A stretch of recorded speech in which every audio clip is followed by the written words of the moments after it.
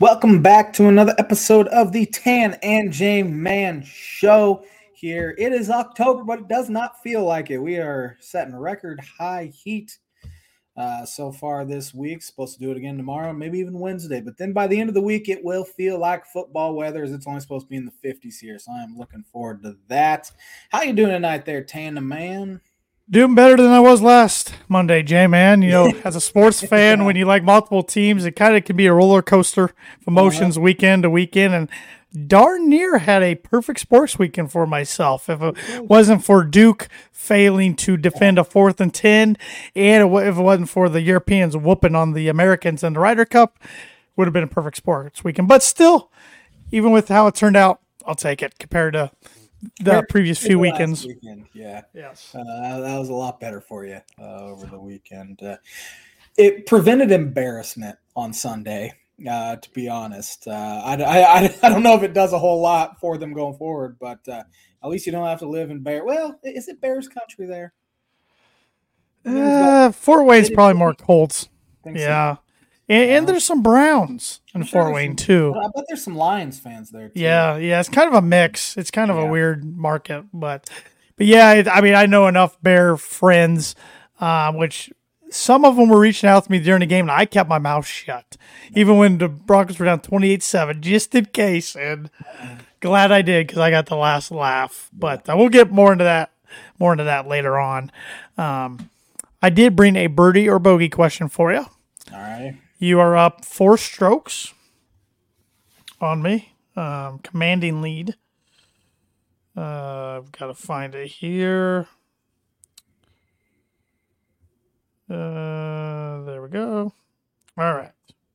Hopefully you didn't see this, but you might have. C.J. Stroud, Texans rookie quarterback.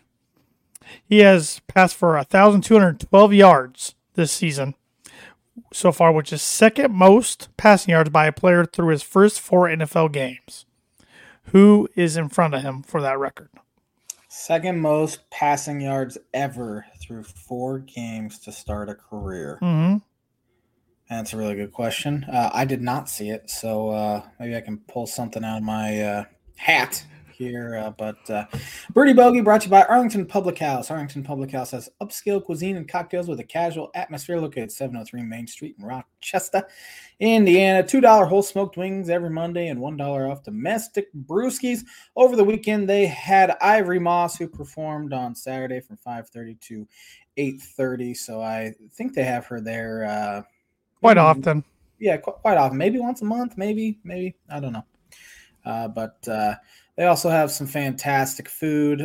Per usual, they're also advertising their Winter Golf Simulator League, which you can play on Mondays from 5 to 7 or 7 to 9. Pick your night. Actually, all week, it looks like. Mm-hmm. Monday, Tuesday, Wednesday, Thursday from 5 to 7 or 7 to 9. You just got to pick your time slot. Open to the first 32 teams to get signed up. The cost for the season is $300 per person, includes 10 league rounds and 2 additional simulator hours. There's also a 2-season thing where it's $575 per person, which includes 20 league rounds and 5 additional simulator hours. So I'm sure Arlington Public House is pretty packed for that over the winter months. Yeah, and if you're a golfer, there's nothing to do in the winter. You can't, and you don't want to. Especially if you've had a good season, you don't want your game to get rusty. Now, I know a simulator is different than playing outside, but still, you can still get your swings in, and it's still better than not hitting a ball at all or not playing. And you can have a good time, have some drinks and some great food, and kick back with their friends and do something once or twice a week. So take advantage of that, hit Bryce up, and sign up for the Caddyshack Winter League. Get your veggies. And you can get if you want to snack on some veggies, more power to you. More power to you. But J-Man, let's start this pod once again with some baseball talk. Your Cubs couldn't quite hang on as they did not make the postseason this year. Yeah, finished the game. Was that a game? It was, a game behind a game and a half. Well, a game. It was a singular game. Behind the Arizona Diamondbacks for that final spot. It took quite the collapse to do it, really. They had 92% playoff odds back just 3 weeks ago, and now it's at 0% as the season ended with them not being in it. Over their final 17 games, they went 5-12. It was just a whole culmination of things. Their offense went cold there for a little bit of it. When the offense picked back up, their starting rotation was bad for a few games. Then their pitching was pretty good. Bullpen comes in and blows games. They had a stretch where I believe they played 7 games and they had a lead entering into the 8th inning, 5 of those games, and they lost all 5, which is the first team to ever do it. Part of that reason being David Ross kind of rode his bullpen so hard from from really June 1st or June 31st or June 30th. There's not 31 days. From June 1st, here we go. I found the actual stat. June 1st to August 31st. It saved the Cubs season, but indirectly kind of ended the Cubs season. Adbert Alzolay, their closer, in that stretch through 31 and a third innings with a 2.70 ERA. Mark Leiter Jr. 34 and a third innings, 2.88 ERA. Michael Fulmer in that stretch, 34 and a third innings, 2.62 ERA.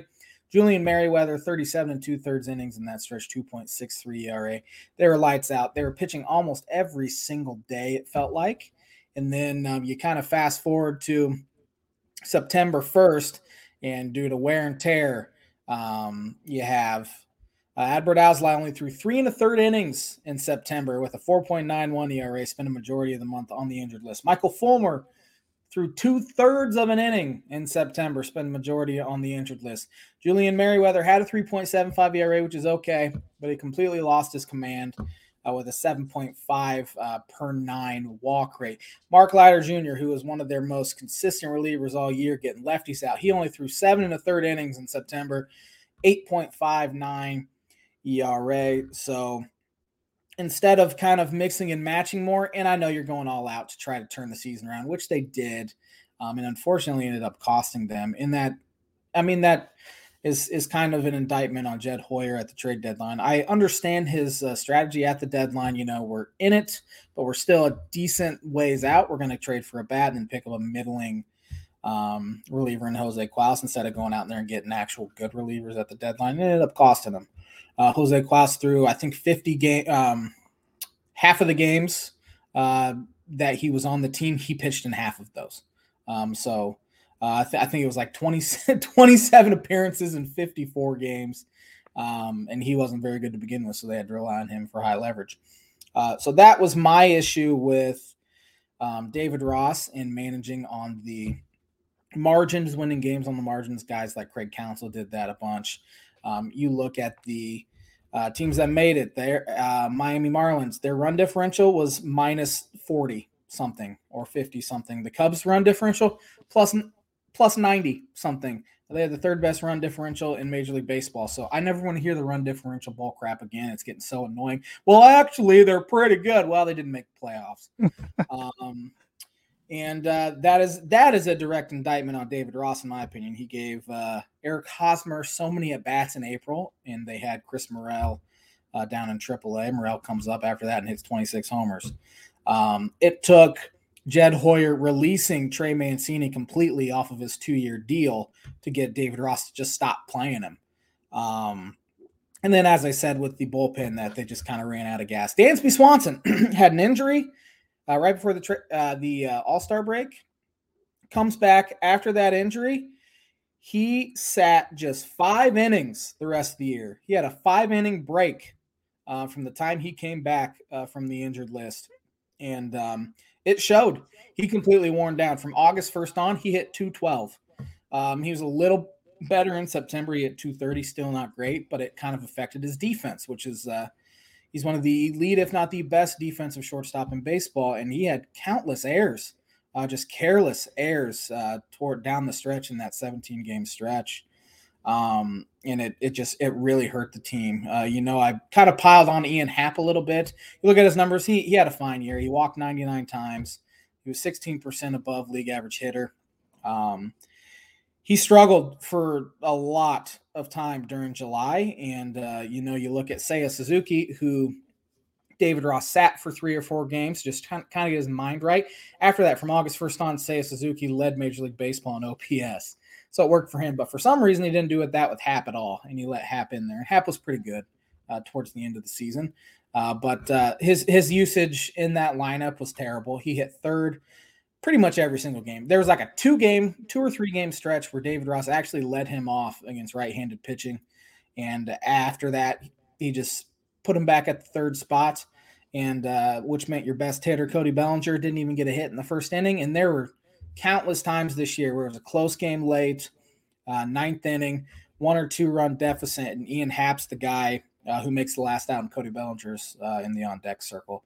So that's the kind of stuff that adds up. And unfortunately, it sounds like David Ross is going to be back. Tom Ricketts pretty much confirmed it yesterday. I wish Hoyer would walk in there and say no if you actually want to win, which supposedly Tom Ricketts does. But some of his comments kind of made me think, are they really going to not do a whole lot this offseason again? He did say in the booth yesterday, he said, now we can't go giving out consolation prizes here and saying it's a good season when we didn't make the playoffs. So hopefully that means he's going to actually open up the checkbook again. But I feel like that's just going to be they're going to kind of hold serve and do kind of what they did last year to appease a portion of the fan base, and they'll be solid but not spectacular. They just miss star power so much. They just don't have it anymore. They have good players, but they need that star. They need to go get a Shohei Ohtani, which is not going to happen, or trade for a Juan Soto. Unfortunately, I could see it coming last week. I mean, you had the bad if they would have just won 2 of those games they're in, and they blew 2 late leads. They were up 6-0 against the Atlanta Braves. Braves chipped away. Seiya Suzuki loses a ball on the lights, 2-run score. Cubs lose in the 8th inning. The next night, up 1 in the 9th inning, Mark Leiter, instead of going to a guy like Luke Little, who came up through 6 innings, a rookie, struck out about everyone, didn't allow a single earned run. They went to Mark Leiter, who clearly had nothing since about the middle of August, and he gives up a homer to Marcell Ozuna to tie it, and they lose. So that's another indictment on David Ross. If they just win those 2, they're in. Or if they don't give those at bats to Trey Mancini and Eric Hosmer in April and into May, they don't get swept in Miami. The games in May and April count just the same as they do in September, and it caught up to the Cubs this year. And hopefully it's a wake-up call for them. But if assuming Ross is back, I think he will be maybe on the hottest seat in baseball. Aaron Boone is likely to return, which is kind of a shock. So I think those 2 will be on the 2 hottest seats in baseball heading into the year. But playoffs start tomorrow. We have the Brewers against the Arizona Diamondbacks in Milwaukee for 3. The Marlins against the Philadelphia Phillies for 3. And then in the American League, I'd have to look up the schedule for the American League. Tampa and Texas, isn't it? Is it Tampa and Texas? And then Minnesota and Toronto. Yep. Minnesota has not won a postseason game since like 2005 or something like that. Mm-hmm. 2004. They've been in it quite a bit, and they haven't even won a game. I think this will be the year they actually win it. But who do you have in those series? Well, my predictions for the MLB season was Padres over Twins. Huh. So for the most, I got to stick with the Twins. Twins beating the Blue Jays at least. And then I think Tampa will beat Toronto, or will beat Texas. And then National League, I'll take Milwaukee over Arizona, and I'll take Philadelphia over Florida. Yeah, Milwaukee announced today that their number 2 starter, Brandon Woodruff, might be out for the entire playoffs. They still have 2 really good pitchers, 3 really good pitchers there. So, I think Milwaukee ends up beating Arizona. But again, a 3-game series is such a crapshoot there. But then, give me the Phillies as well. Marlins will be without Sandy Alcantara, so I just don't think they're that good of a ball club. I should have said Miami, not Florida. That was my bad. That's okay. Give me Texas over Tampa Bay. Texas has one of the worst bullpens in Major League history. They saved like less than 50% of their ball games this year. But that offense is good. They are without DeGrom and Scherzer, so it'll be kind of interesting unless Scherzer's back. But I think Texas in the upset, and then give me Toronto over Minnesota. Pretty evenly matched teams there.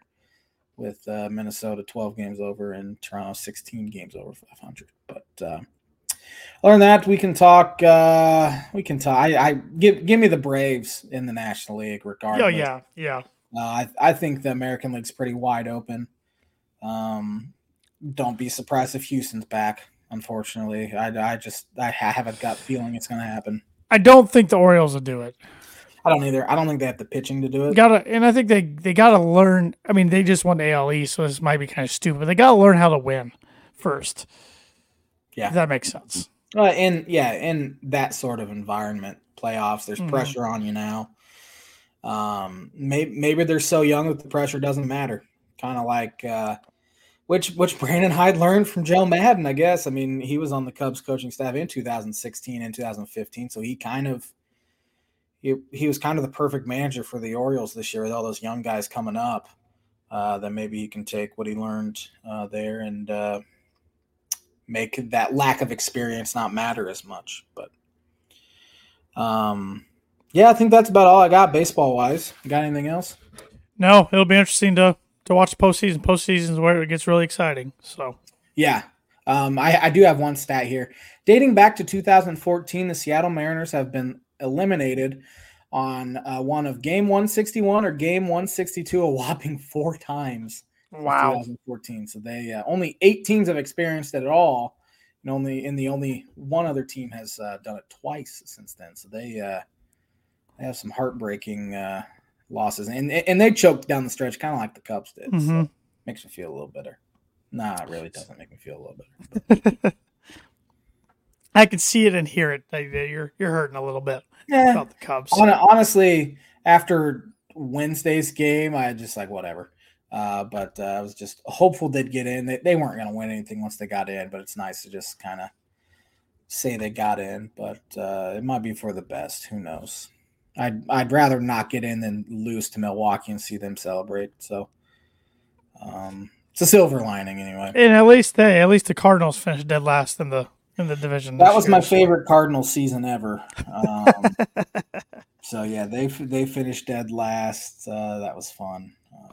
The off season's about here. The real season's about to start. So the Cincinnati Reds fans are saying again this year. So again, I mean, they should be pretty thrilled with how the season went. They should. They should. Yeah, I mean, people were projecting them to finish 4th or 5th and win maybe 70, 75 games, and they outplayed that, and they had a lot of young talent come up along the way. So I'm sure they're pretty excited heading into the offseason. Yeah, I am not exactly looking forward to the offseason. See how the Cubs disappoint me once again. Well, you want to get educated tonight. Let's do it. All right, let's talk about some sporting events that have happened on this day on October 2nd.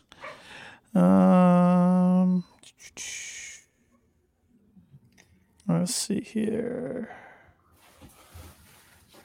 A lot of old baseball stuff. Let's see if we got anything. Here's an interesting one. On this day, 1938, future Baseball Hall of Fame pitcher Bob Feller struck out a record 18 Detroit Tigers, but his Cleveland Indians still lost 4-1. That's pretty bad. Yeah. Not much else I don't think old Bobby could do there. On this day, 1947, Yogi Berra hit the first ever pinch hit home run in World Series history. But the Yankees lost 9-8 to the Brooklyn Dodgers in Game 3 of that World Series. Let's see here. Who won the World Series on this day, 1954? 54, was that the San Francisco Giants or the New York Giants? They beat the Cleveland Indians 7-4 to sweep them. MVP was Dusty Rhodes. Hey, not the wrestler, not the old wrestler, but the Giants outfielder, Dusty Rhodes, not the American Dream. That's funny. Man, a lot of World Series stuff from back in the day here. Trying to get into some normal. On this day, 1974, future Baseball Hall of Fame right fielder Hank Aaron hit his final home run as a member of the Atlanta Braves in a 13-0 win over the Cincinnati Reds. It was his 733rd career home run on his last National League at bat. Yeah, pretty good. Let's see here. On this day, 1980, 38-year-old Muhammad Ali came out of a 2-year retirement and challenged undefeated world heavyweight champion Larry Holmes at Caesars Palace in Las Vegas. Muhammad Ali pounded him for 10 rounds before the corner threw in the towel. So it didn't even KO him, just the corner's like, that's enough. He done. Float like a butterfly, sting like a bee. Yeah. Oh, my gosh. On this day, 1983, the Packers scored 49 points in the first half, 35 points of those in the second quarter against the Tampa Bay Buccaneers, being 55-14. Man, the Bucs were bad back in the day. They were not good. They were not good at all. On this day, 1984, due to a strike by MLB umpires, the first 4 NLCS games were played with replacement umpires. Well, I bet that went well. Game 1, the Cubs beat the Padres 13-0. Yeah, then Leon Durham happened. He was Bill Buckner before Bill Buckner. People don't remember that as much, though. On this day, 1986, New York Mets Dwight Gooden became the first pitcher to collect 200 strikeouts in each of his first 3 seasons. It was pretty good. Mike Tyson in the news. 1988 for something negative. Every time, man. Yeah. I was looking for him last week. I didn't see him on there. It was the first. On this day, 1991, NHL's number 1 draft pick, Eric Lindros, rejected the Quebec Nordiques' offer of a 10-year, $50 million contract. Man. That's a lot of money in 1991. Yeah. A lot of money still, but especially 1991 for a hockey player.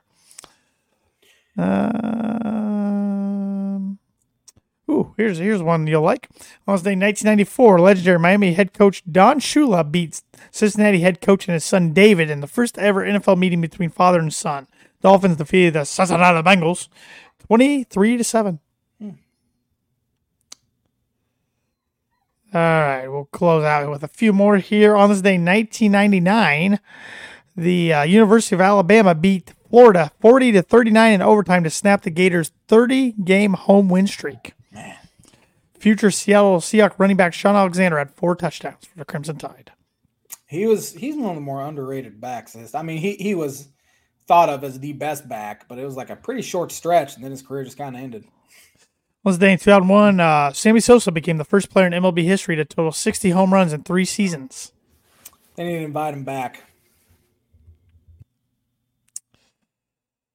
On the day in 2004, there's a lot of them on. I said where I was done. There's a lot of them on this. The Montreal Expos earned their last win in franchise history, beating the Mets 6-3 at Shea Stadium. Miguel Cabrera's career ended yesterday, and he was the last player ever to face the Montreal Expos. Yep. On this day in 2005, the NFL played its first regular season game outside the United States when the Cardinals beat the 49ers 31-14 in Mexico City, Mexico. Now they have 5 international games. Okay. We had one in London last week with a Toy Story version. That was kind of hilarious to watch. That's kind of funny. And then there's one in London again this week with the Jaguars playing again. Jags might as well just move there. They might as well. And on this day in 2016, the Ryder Cup happened at Hazeltine National Golf Course. The U.S. regained the cup, beating Europe 17-11. America's Brooks Koepka, Brent Snedeker, and Patrick Reed each won 3 matches. Wasn't a successful weekend for the Americans this time around in Europe. Haven't won on European soil since 1993. So now they got to wait till 2027 to get another crack at it. So I don't know why they just can't do it over there. So hopefully they're better at the President's Cup than they are. Europeans just got a stronger squad than all the rest of the world combined. Oh, outside the United States. That makes sense. I mean, this what was disappointing about this one. Even though the U.S. fought and hung in there for a while Sunday, but they were so bad early on Friday, they almost took themselves out of it right away. And the U.S. team had so much more star power compared to the Europeans. The Europeans had some kind of no-name guys. I mean, they had one guy on their team just graduated from Texas Tech 4 months ago and was playing in the Ryder Cup before he's even played in a major as a professional. Wow. So he's playing on a huge stage, and he was lights out. I don't know, it's just his culture. Something. I don't know if they take it more serious because I feel like our guys take it real serious. I mean, Zach Johnson was in tears yesterday after the loss speaking about the team. But he did have some questionable decisions here and there of when he sent guys out and when he didn't.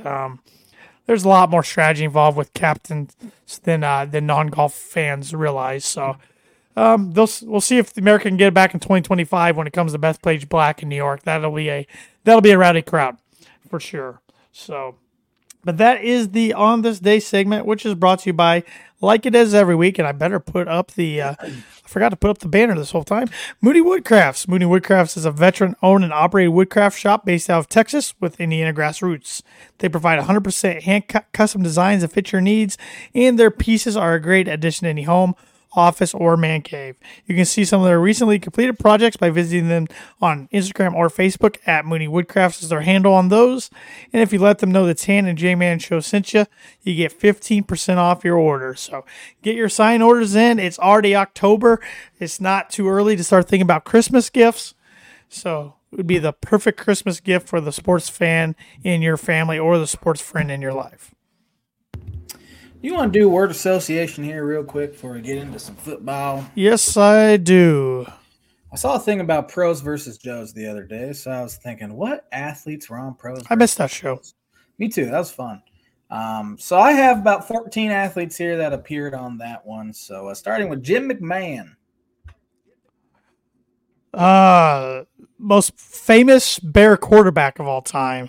He was terrible. Wasn't the best quarterback, but he fit that team perfectly. His persona, his attitude, that's what that team needed. Headband, sunglasses. Yeah. Dennis Rodman. The Worm. Still character today. Still crazy today, but man, could he rebound the ball. Yeah. Matt Williams. Oh, man, the old Giant and Diamondback? Yeah. Wasn't he a league MVP one time? I don't think so, but he was. Maybe he was an All-Star game MVP? Something. He might have been. Some sort of MVP, but yeah, good.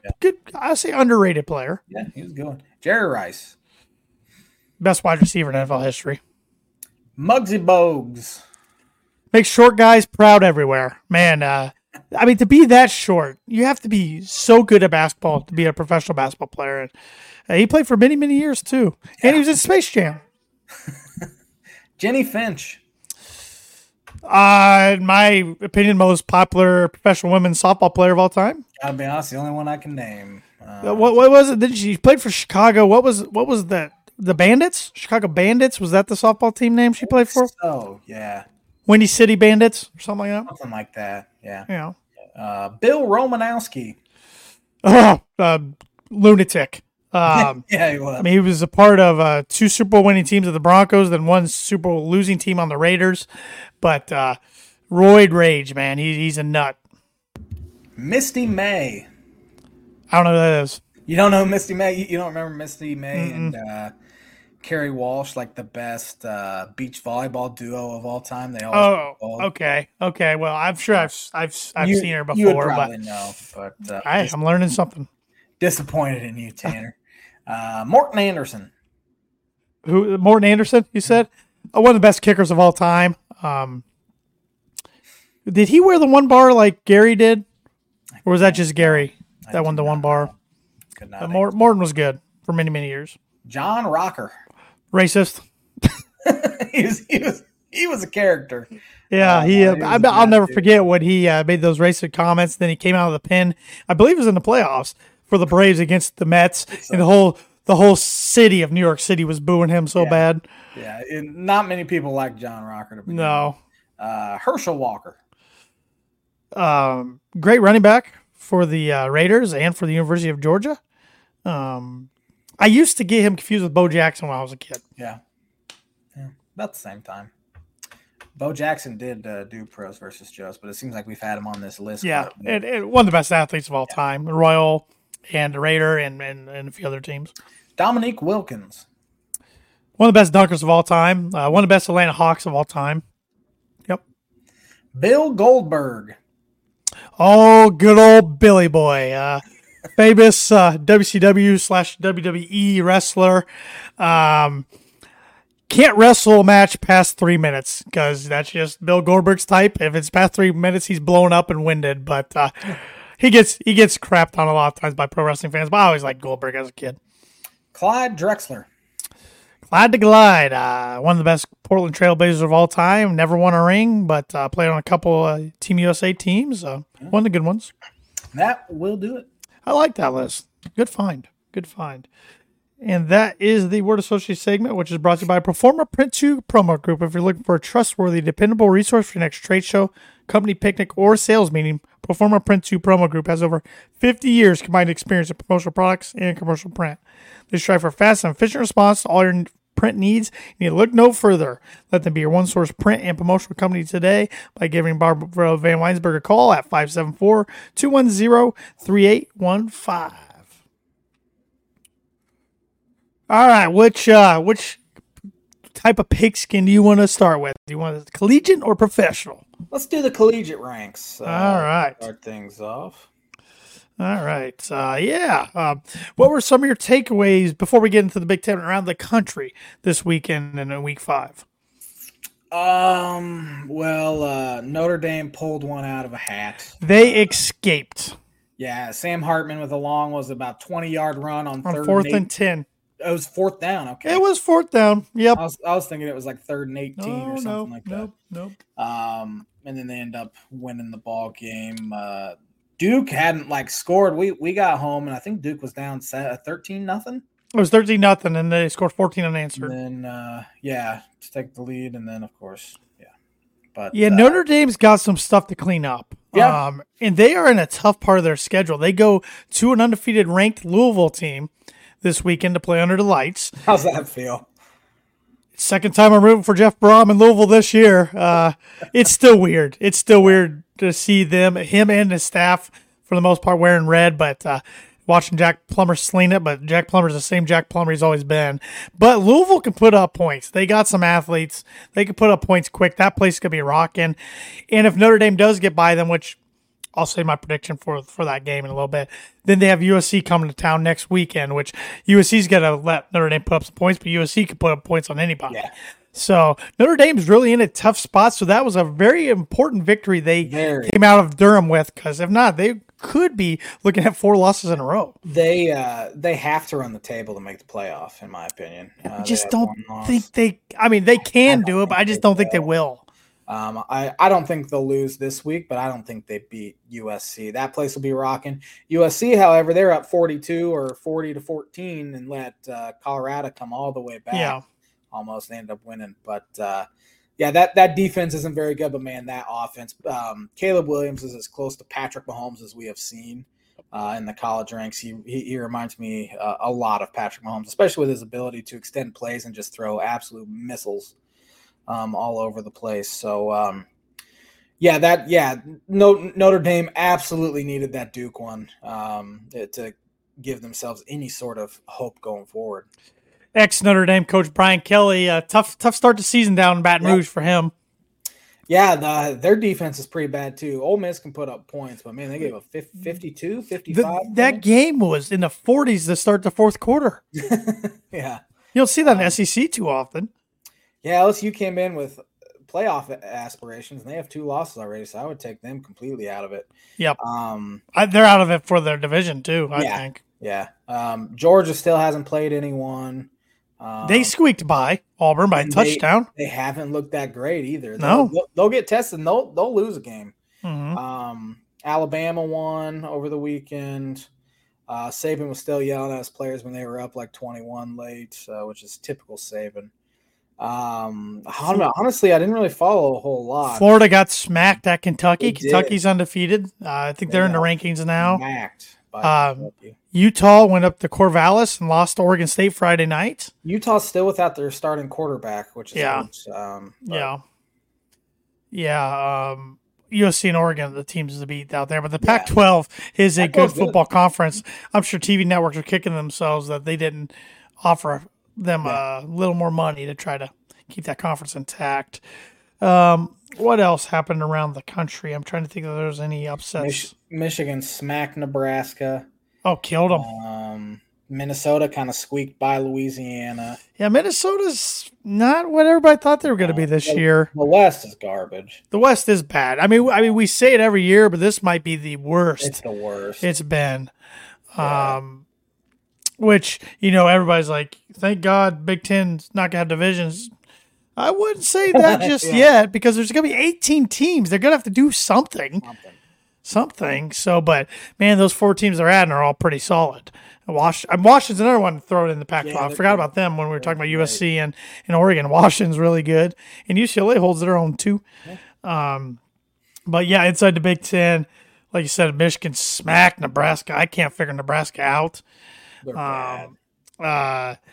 Penn State was off to a sluggish start against Northwestern, but then cranked it up in the second half.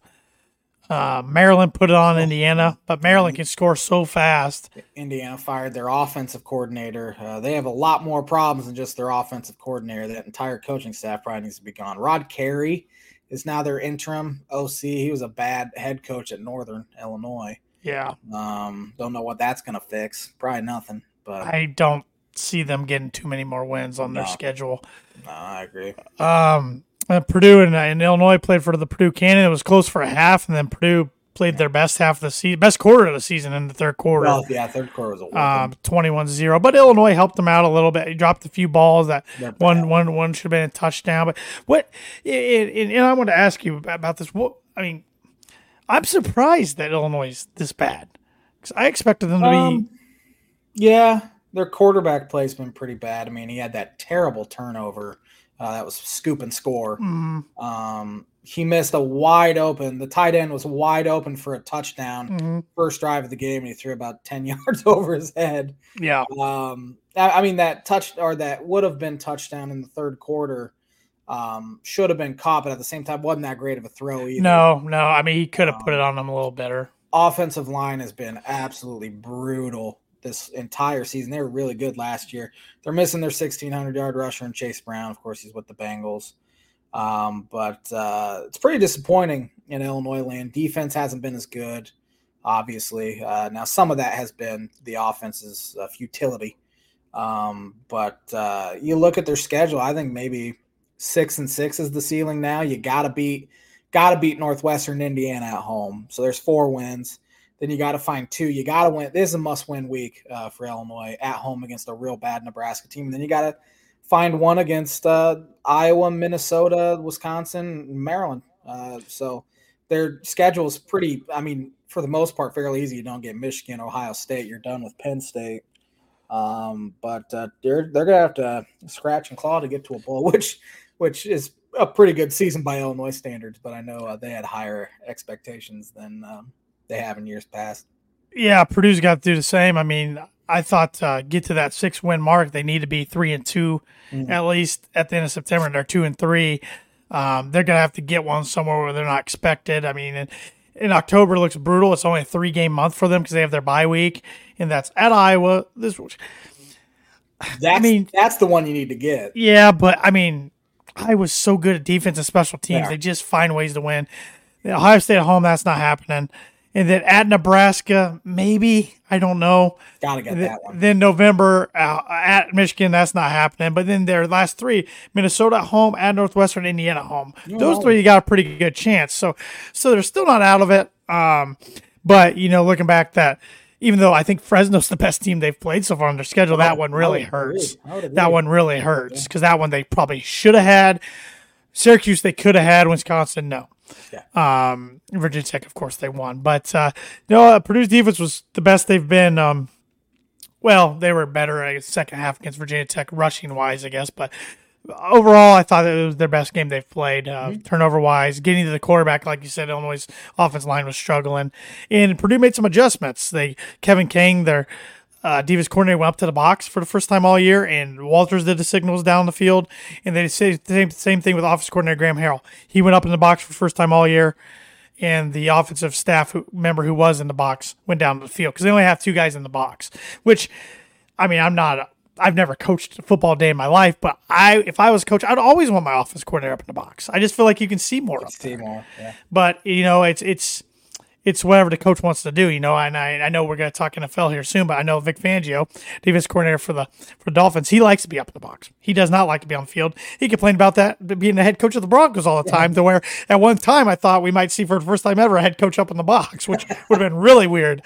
But no, another interesting week around the Big Ten. I believe I won the Big Ten pick 'em because of the Cannon game. Yeah, once again, there's been four of the 5 weeks this year I've missed one game, and it's been the Purdue one all 4 times. So yes, you did win pick 'em this week, but starting, I believe it's a Friday nighter. Yes, it is. Nebraska at Illinois. Both teams 2-3. Both teams looking to get the momentum going a little bit. Illinois, as of tonight, is a 3.5-point favorite at home. I am taking the Illini because it is in Champaign, but I'm only taking them for 1 because I think this is a pretty toss-up game here. Yeah, if Illinois wants to make a bowl, they have to have it. There's no excuses. The fan base is already jumping ship, which that's typical of Illinois football. They have a great year, and everyone jumps back on the bandwagon. Then they start off poorly, they jump off. But for some reason, I'm taking Nebraska for 2. I'll believe it when I see it with Illinois. They could easily be 0-4, really, if you look at it, or 0-5. 0-5. Easily, because they got real lucky against Toledo and then fairly lucky against FAU. So Nebraska's been pretty bad too, but I don't know. I just think Nebraska gets it done. Maryland at Ohio State. This is the Fox Big Noon game this week. I thought it might be the NBC game, but Fox gets first dibs. I've been reading all about the TV arrangements lately, so Fox gets first pick. After that, it's kind of murky who gets next say and what. But 5-0 Maryland, 5-0 number 4 Ohio State. Ohio State's a 20-point favorite. I think Ohio State wins but does not cover. I got Ohio State for 3. I have Ohio State for 3 as well. I think they win but do not cover. Maryland can put up some points. Tua's brothers playing some good football. So, yeah, I think that's going to be a closer game than we expect. They wish they were in the West. So they'd be winning the West pretty easily this year. Oh, yeah. Rutgers at Wisconsin. Yeah, 4-1 Rutgers, getting close to bowl eligibility already for Scarlet Knights at 3-1 Wisconsin. Wisconsin's a 13.5-point favorite. I think playing at Camp Randall will just be too much. Give me Wisconsin for 4. I have Wisconsin for 6. This is the best passing offense Wisconsin's had in a while. Mm-hmm. And it feels like maybe that game against Purdue last Friday, things maybe started to click a little bit. They did lose one of their 2 running backs for the year. Yes, they did. But Braylon Allen is the better of the 2 anyways, but still, it's going to hurt him a little bit, I think. Depth-wise, for sure. Yep. Howard at Northwestern. 2-2 Howard at 2-3 Northwestern. There was no line on my app yet, but I am taking Northwestern for 6 just because I assume Howard, being a 2-2 FCS team, I assume Northwestern could take care of them at home. I have Northwestern for 4. Honestly, Northwestern's look better than I thought. They're still not very good. But, if they have an issue with Howard, which they could, who knows? But that'd be pretty bad. So, Purdue at Iowa. 2-3 Purdue at 4-1 Iowa. Iowa right now is a 2.5-point favorite, and I think the reason that's so low is starting quarterback Cade McNamara is out for the year. It is believed with a lower leg injury. Purdue has had good luck recently against Iowa, but that was with the previous staff, Jeff Brom's staff, especially at Kinnick. They won 2 of the last 3 meetings up there, 3 of the last 4 meetings overall against Iowa. But I'm taking the Hawkeyes for 2. First team to 13 wins. Don't do that to me. I'm taking the Boilers for 1. I do not believe in Iowa's offense at all. And I don't think McNamara being out is probably that big of a deal because he's played some bad football. He is more mobile than their backup. He is. I watched a little bit of that Michigan State. Their backup was transferring from Wisconsin to Fordham, and then Iowa talked him into coming to Iowa City instead. In programming note for Purdue fans, it's 2 weeks in a row, and it's going to be 3 weeks next week because it was announced today they play Ohio State at noon on the Peacock next week. So that's 3 weeks in a row, which is really annoying as a Purdue fan that Purdue's already been on it 3 times. But you better just buy it now or do the free trial. I would say free trial, but you better buy it because come basketball season, Big Ten teams, all teams are going to be on that as well. So you better just get it now. So. Yeah, Iowa's offense is terrible. Yeah. Iowa's defense could score 2 touchdowns, though. Or special teams. Or special teams. So, yep. But, yeah, give me the Boilers now. I was going to win now because you're always wrong when you pick Purdue. So maybe this will be the time I'm right. Who knows? Michigan at Minnesota. Number 2, Michigan 5-0 at Minnesota, who's 3-2. This is the NBC night game. That's more because of Michigan, not Minnesota. Michigan's a 20.5-point favorite on the road, and I think they cover that. I agree. I have Michigan for 5. You have Michigan for 5 as well? Is that what Yes, I do. Sorry. I'm going to let my dog in real quick because he's whining and driving me nuts. The Red River Rivalry, 11 a.m. Central Time on ABC. We have a really good number 12 Oklahoma team. Dylan Gabriel's having a fantastic year. He's thrown 15 touchdowns, only 2 picks.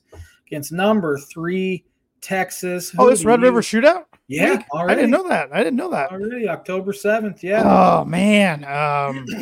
Give me Texas. I think Texas is they're ranked in the top 5, but they're definitely a top 5 team in the country. Yeah, ranked number 3. Oklahoma, after having a terrible year last year, has really bounced back. Brent Venables and staff have done a good job. Yeah. Man, that's always like a 49-42 type game. Or it's a blowout. Yeah, it's either a really exciting game or a blowout. Give me Texas, though. LSU is still ranked for some reason. Number 23, LSU at number 21, Missouri. I think LSU gives Missouri their first loss. I agree. I think LSU bounces back. Has Missouri really played anyone? They squeaked one out against Vandy. They squeaked one out against Kansas State on a 61-yard field goal. Yeah. But number 13, Washington State at UCLA. UCLA is favored in this one. Yeah, I'll take UCLA in the Rose Bowl. Give me Washington State. Number 11, Alabama at number 0 because they're not ranked. Texas A&M. Give me Alabama. Texas A&M backup quarterback's in for the rest of the year. Wegmans was announced last week he's out for the year. So I'm glad you said that because I was prepared to take A&M. Give me Bama. Johnny Manziel. Well, he probably is walking through that door because he's been going to all their games. So I shouldn't say that. 4-1 Syracuse at number 14 North Carolina. Syracuse finally dropped one. Clemson beat them. That's right. Give me North Carolina. I like Drake May a lot. You look at his numbers, and Drake May's kind of had a disappointing year. 5 touchdowns, only 4 interceptions. Might lose himself some money. Give me Carolina as well, though. Number 20 Kentucky at number 1 Georgia. Georgia's 14. Give me Georgia between the hedges. Yeah, give me Georgia. Number 10 Notre Dame at number 25 Louisville. Don't even want to pick this game. Irish in a close one. This will be the James Mann's Book It prediction of the week. Give me the Irish as well. I think they do not have a letdown before their game against USC and go in there in the top 10 at 6-1. Notre Dame is favored by 7 points, and I think they cover. This is Jack Plummer's third crack at Notre Dame with his third different school. J-Man's Booker brought to you by Indiana Farm Bureau Insurance Agent Travis Watering for life, home, auto, business, workers' comp, and farm insurance. Contact Travis 219-869-4561. His email is travis.watering@infb.com. Last one here, number 24, Fresno State at 4-1 Wyoming. Give me Fresno. Give me Wyoming in the upset. Cowboy up. One of my favorites. Josh Allen's not walking through that door, though. Any other college football? I'm sure I could, but we've only got about 12 minutes, and we got a lot of NFL and winners and losers to do, so we better get on that. Winners and losers, you go first this week. I go first. My first winners, sorry, Josh, Buffalo Bills. Me too. I think they are the best team in the AFC. Mm-hmm. Best overall team for sure. Yeah. The top three or four team in the league. They've found their groove. I mean, they lost that week 1 game, which was just pure motion by the Jets. Ever since then, they've hit their stride, and they look pretty unstoppable.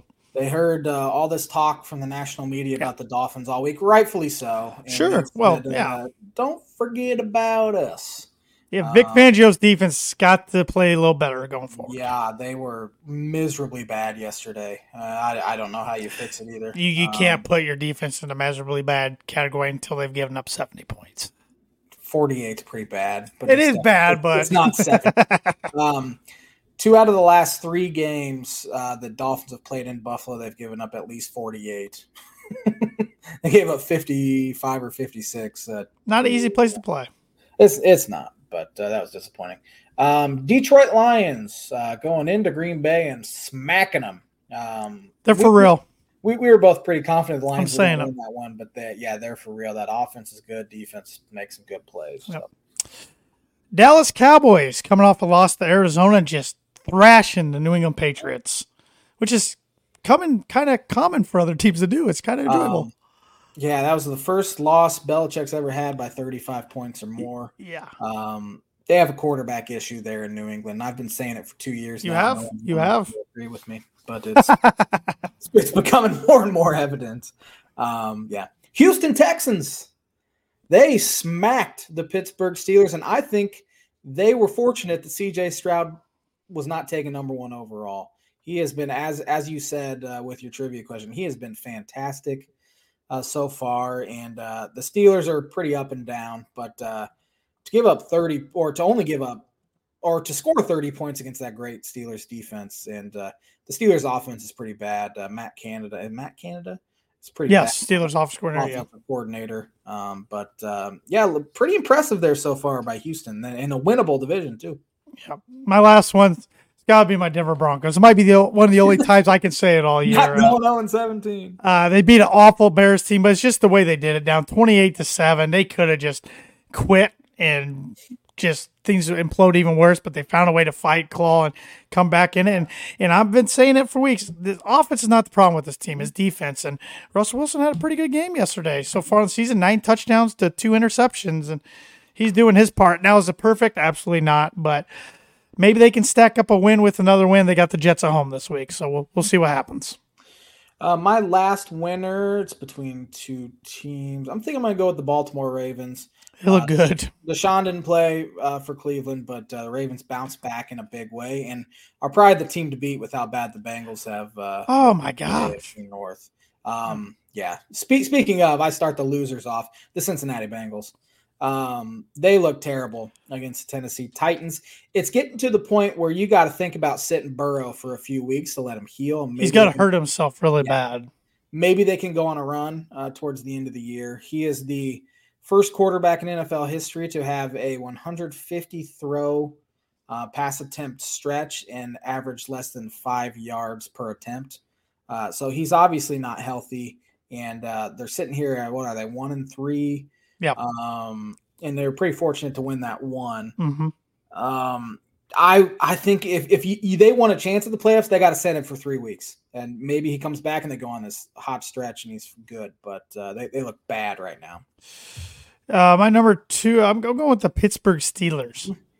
I know Kenny Pickett got hurt. He's questionable for this weekend, but I had high hopes for him for Steeler fans this year, and he hasn't produced yet, at least. And they just look out of funk. This doesn't look like your normal Steelers team we're used to watching, and they better wake up soon. Too tough a division not to. Yeah. New Orleans Saints are my second loser. Derek Carr did not play very well. They talk a lot of trash. J-Man drops him on his fantasy team. Derek, I don't know why I drafted him. I've never been a big Derek Carr guy. I know you haven't. That's why I was surprised to see you had him.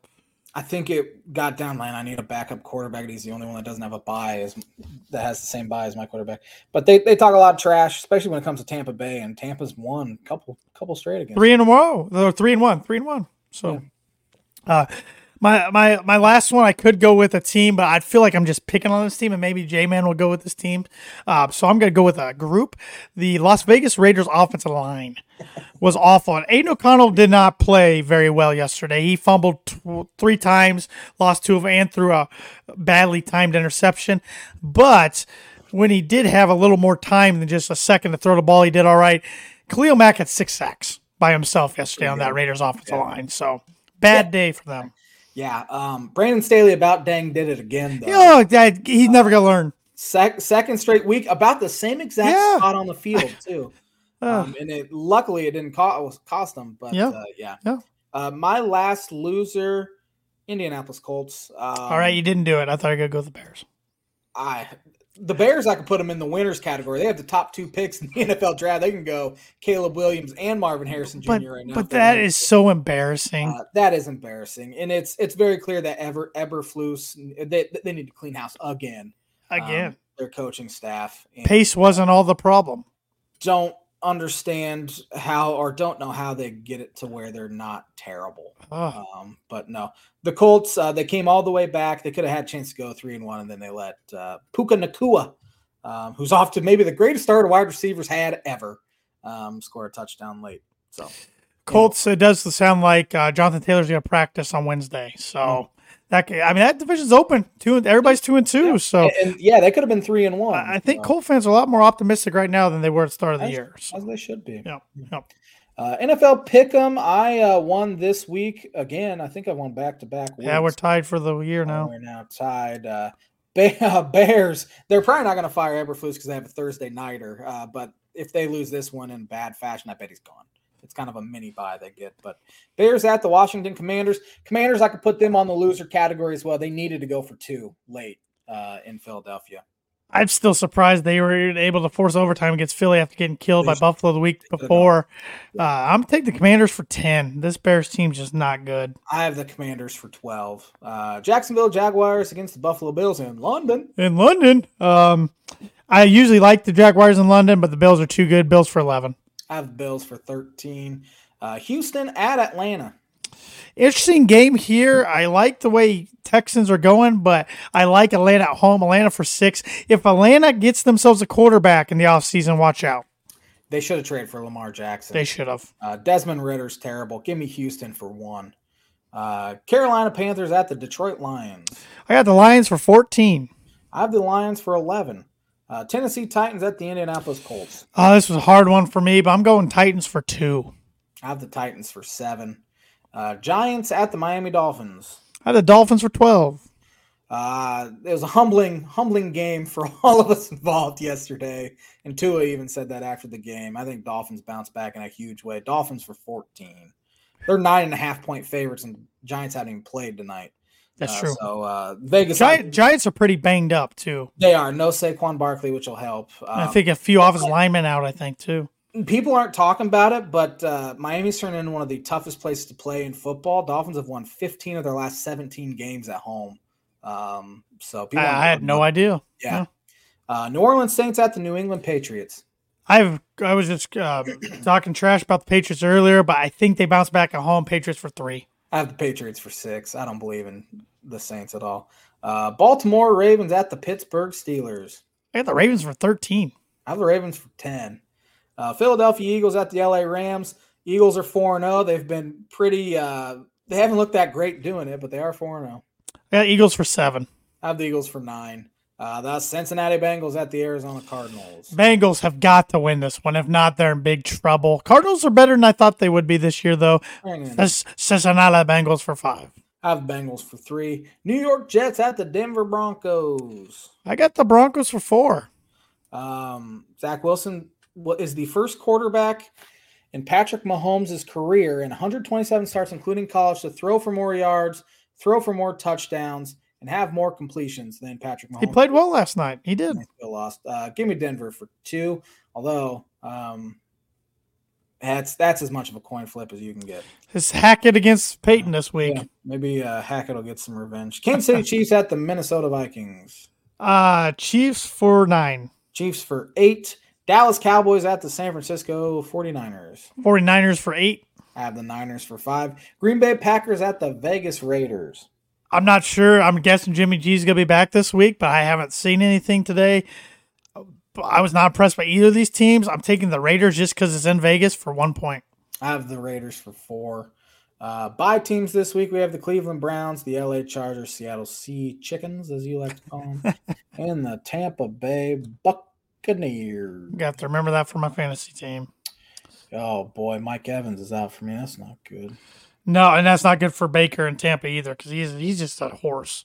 He's a touchdown machine. Yeah. All right, J-Man, your birdie or bogey question. Texans rookie quarterback C.J. Stroud has 1,212 passing yards. That makes him second for the first 4 career games in NFL history. Who's he behind? Is it Andrew Luck? You, my friend, Don't do this. are getting a bogey. He just passed Luck yesterday for second all-time. Luck had 1,208. It's former MVP Cam Newton. I wouldn't even thought about it. 1,386. That was a really good question. Thanks for watching the Tan and J-Man Show. We'll be back at her next Monday with another episode. Have a fantastic week, everybody.